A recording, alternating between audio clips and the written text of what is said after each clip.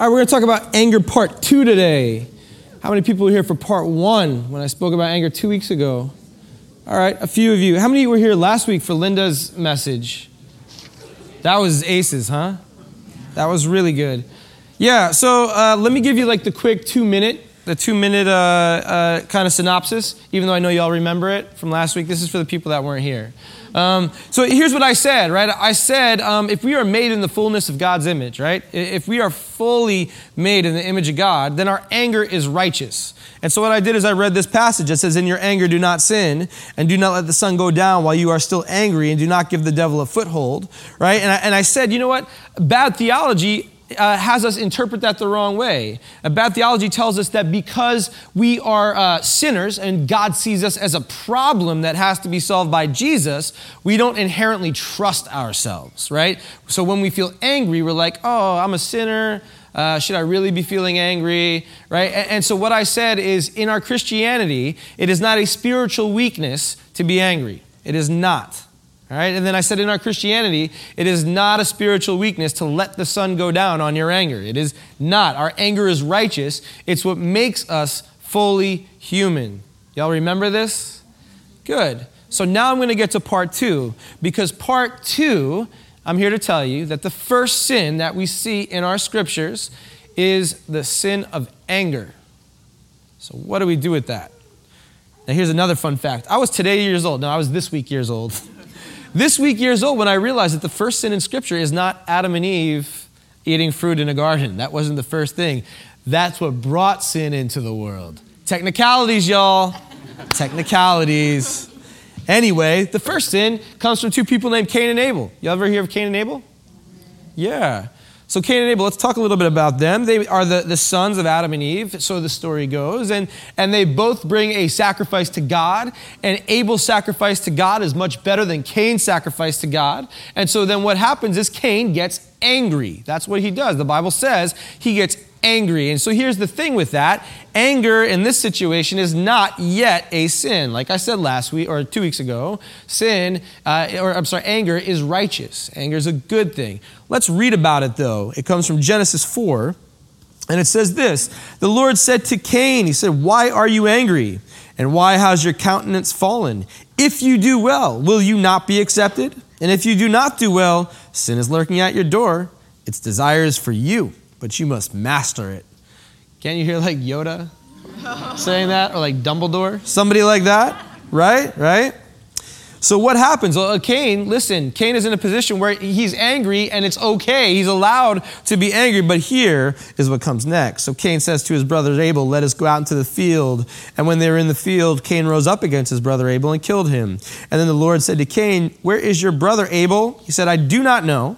Am I my brother's keeper? And the Lord said, what have you done? Listen, your brother's blood is crying out to me from the ground, right? Anger is not a sin. In this case, and in all of our cases, and hopefully not this harsh, our anger becomes a sin when it takes away the fullness of humanity from others. That's the bottom line. We see this literally, right? We see it literally happening. We see Cain literally taking the fullness of humanity from his brother Cain. Now here's the thing. I know some of y'all have heard my story over and over, and I'm going to tell it again one more time, so hopefully I don't bore y'all. But here's the thing. Like, it matters in this situation. Because when my dad came out, came out as trans about 8 years ago. And when that happened, I was incredibly angry. What was I angry about? I wasn't angry that my dad came out. Like, that felt objectively okay to me. You know, I didn't see that as a wrong thing, or that my dad was doing something wrong in the eyes of God. What I was angry about was it felt like deceit. Like, I felt like I'd been lied to. Like, I didn't understand it, right? I was like, why did you never tell me? Why did I never know? And then I had to go back through my entire childhood. And every significant interaction, I sat there and went, well, was that my dad, or was that like a woman dressed in drag? Like, who was it? You know? And that made me angry. That's what I got angry about. And so in that anger I feel like was righteous. I feel like it's okay to be angry when in some ways our worlds are upturned, right? I think that's okay when we get surprised by something, or we feel like something feels deceitful, whatever. It's okay to be angry. But what did I do with that anger? Well, what I decided to do is I decided to deny my dad's humanity. So my dad said, I want to be trans. I said, no, like, you have other problems and you have other issues that you need to figure out. I denied my dad's full humanity. And then my dad's friends would come around. They say, hey, give me what's going on with your dad. And I would say, you know what? Whatever's happening is not valid. Let's not validate it. And so what I was doing is in my anger getting other people not to validate my dad and not to validate the fullness of her humanity. See, anger is okay. It's what we do with it. It's what happens after the fact. And here's the thing. Some of us are saying, okay, well, what does that mean when we deny the fullness of one's humanity? Because there's people that I'm really angry with right now. And those people I'm really angry with, I don't necessarily want to make amends with them. I don't want to forgive them. Those people, I don't want to see them again. No, that's not what it's about at all. If y'all don't want to see somebody again, that's not wrong. Those are called good boundaries, right? You feel that? That's what that is. If you don't want to forgive somebody, it's not about I got to forgive this person. It's about, no, I'm still processing the thing that you did to me, and I'm going to process as long as I need to, right? That is okay. But when we start to use our anger to bring about retaliation, when we use it to bring about exclusion, and when we use it to bring about violence, what we are doing is we are taking the humanity from others in our anger. So how does that manifest itself? Well, it manifests itself in a lot of ways. Really, it's kind of a universal theme, right? Isn't it a universal theme in some ways? I mean, I don't think Christianity corners the market on this at all. The idea of this kind of anger is real. In fact, we pay billions of dollars to consume this kind of story. How many people know Anakin Skywalker? And this is corny, but bear with me, because it is corny, right? Anakin Skywalker, angry, right? What happens in that anger? In that anger, he moves to a place where he starts to take the fullness of humanity from others. And what happens to him when he starts to take the fullness of humanity from others? He becomes less human himself. And we see that. There's a picture of it. He becomes Darth Vader, right?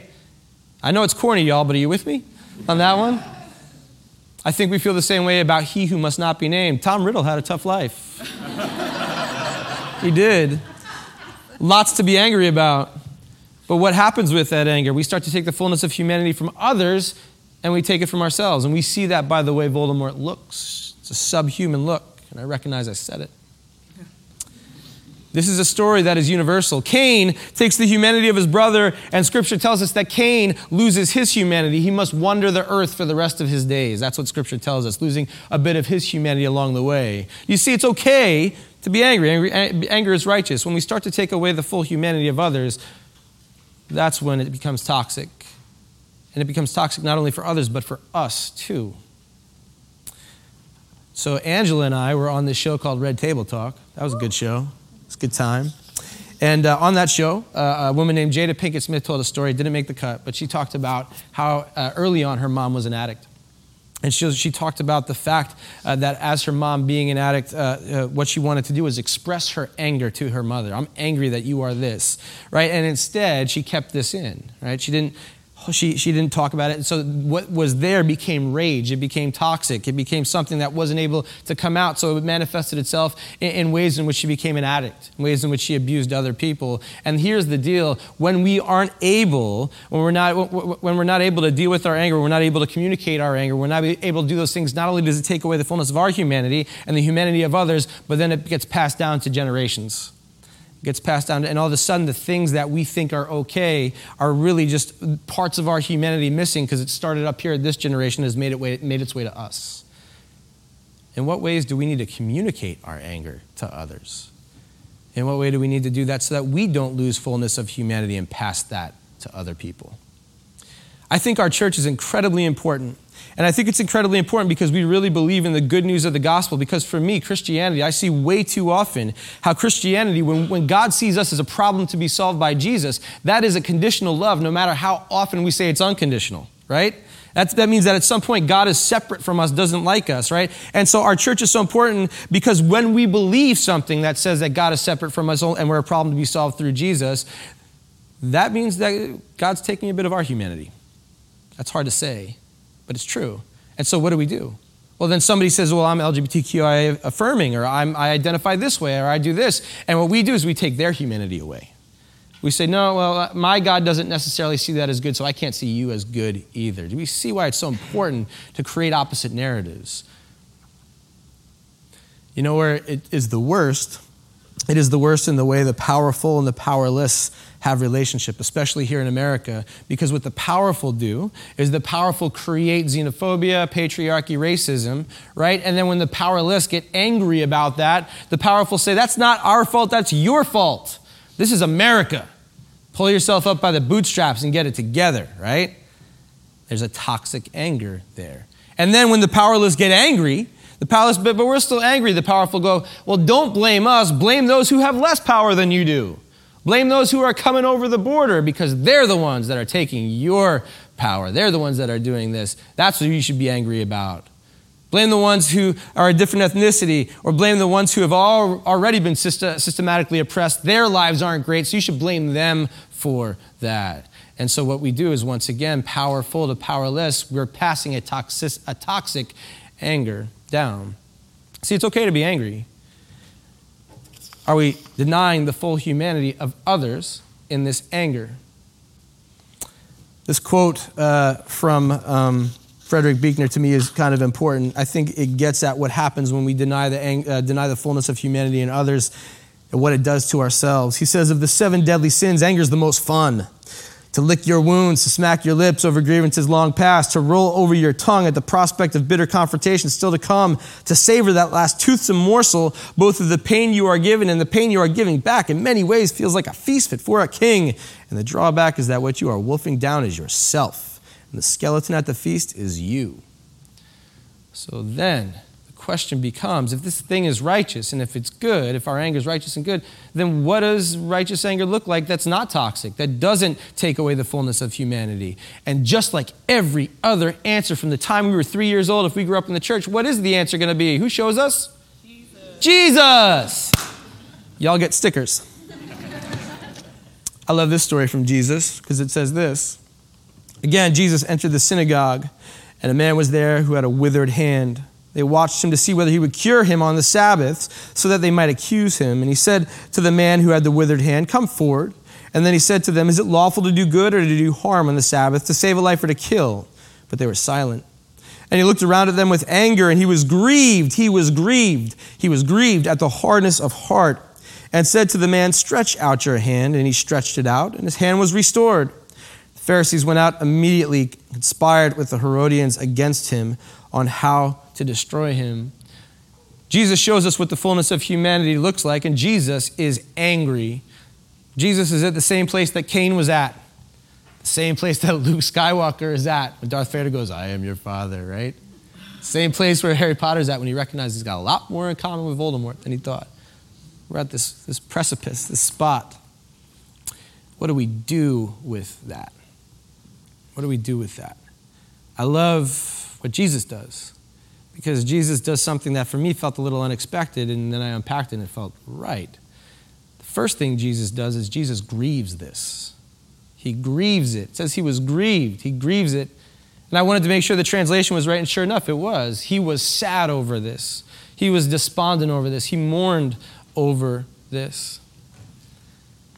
Think about when my dad came out and I finally got to a place where it felt okay. Like, this is okay, this is good. The first thing I did was not celebrate at all. The first thing I did was grieve. And I grieved for a long time. This is the way it's going to be. And it's going to feel different. And my dad, this is the way it's going to be for her, and it's going to feel different. And oh my gosh, like people have just excluded her, and that makes me hurt too. And I grieved all of it. And I grieved the fact that in some ways I had taken away the fullness of humanity from my dad, but in some ways that I had to restore and refine my identity and find my fullness again. Grieving is the first step. So what do we have to grieve? There's anger. I'm angry. Well, what do we grieve to get the fullness of humanity back for us? I think for some of us, we experience shame. We grieve that shame. We've shamed others. We should grieve shaming others. We've taken away power from others. Power has been taken away from us. Let's grieve that.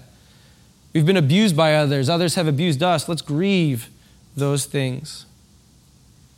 Right now, we are angry. And right now, that anger is denying the fullness of humanity of one person, two people, I don't know how many, but it's also denying that in yourself, and that is okay if we grieve it in ourselves. It's okay if we're sad about that in ourselves. It restores us. Last week when Linda talked, I think the thing that got me most, the thing that like really hit me was she was like, yeah, I found out that purity culture had made me less of a human being. And she didn't forgive purity culture. I loved that. What she did is she said, you know what? That is a lie. I am not that thing. And she had to grieve that. And what she did is she was restored in it, right? She's restored. I like that. How do we have to grieve in order that our restoration happens? Jesus heals a man's hand. And here's what I want to say. I want to say once he grieves it, he heals a man's hand. Real quick, sidebar. Jesus isn't healing the man's hand and bringing the restoration of humanity back to him. You see, he was already fully human, even if he had a withered hand. For those of us who are differently abled or have loved ones who are differently abled, we are not less of a human being because we are differently abled. What Jesus is healing in this man is not his hand, but the way that the powerful made him powerless. And in Jesus healing his hand, he's saying, I'm restoring power and dignity back to you, and you've always had it, and now others get to see that you have it as well. That's what's happened. And in our anger, once we grieve it, guess what we get to do? We get to restore power back to the powerless. We get to restore the fullness of humanity back to others. We get to use anger and we get to bring healing. And that sounds like a juxtaposition, right? That sounds like ironic, don't you think? But first we got to heal ourselves. And this is so important, I want to read it to you. This is what it means to heal ourselves. And sometimes it's just the conscious saying this. It's saying, it's going from saying, I'm not good enough to I'm taking control. It's going from saying, I've lost all my power to I'm reclaiming my power. It's moving from the idea that I have no control in my life, and instead I'm bringing back my full agency. It's moving me from I'm angry over the powerless to now I use my full voice to bring power back to the powerless, but it starts with me. It starts with me. It doesn't start with other. It starts with us. And then we get to heal. And then we get to heal. And then Jesus shows us what that healing looks like. And so the question I have for you today in this place is, what are you going to do to bring healing? What are you going to do to bring goodness? What are you going to do to restore full humanity? It's the point where Luke Skywalker keeps fighting for the rebels. Harry Potter creates Dumbledore's army. What are you going to create? I told you it was corny, but it will work. How are we going to be like Jesus? So right now, there are ways that we need to continue to grieve. There are ways that we need to be restored. But once we restore, how are we going to restore others? Who are the people who look and you say and you go, oh my gosh, they're powerless, and I'm sitting around and maybe I'm even taking their power. First thing I want to do is I want to grieve that, and then I want to go and heal that. That's what I get to do out of my righteous anger. What are we going to do?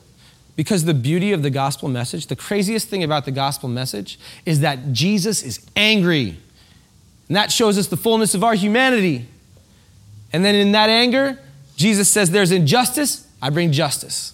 And in that anger, Jesus says there's a man with a withered hand who is not seen as powerful. I bring power back to him. I restore and heal him. And Jesus in his anger, right? Jesus is arrested and Jesus is put on a cross. And that anger moves from this place of like hurt and grief to a place of healing, not just for a couple, for every single one of us in this room today, and frankly, the entire world. That's what anger does. That's the kind of healing it brings. It becomes good news. It's restored. It's resurrected. And so the question is, how do we follow in that? Because if we're made in the fullness of God's humanity, then God says, hey, you're going to do greater things than even Jesus. Use your anger to restore the humanity of others, and let's change the world. Amen? Amen. Why don't we pray? God, I am thankful. I am thankful for a God who models what it looks like to be fully human through Jesus Christ. Thank you. Thank you for Jesus Christ. Thank you for Christ's anger to show us what it looks like to be fully human. Thank you for Christ's compassion that comes out of that anger. May we do the same. And God, I am so thankful that when we don't, you still call us your child. You still say we are loved. You still say we're made fully in your image, and that never changes. Thank you, God. We pray these things in your name. Amen.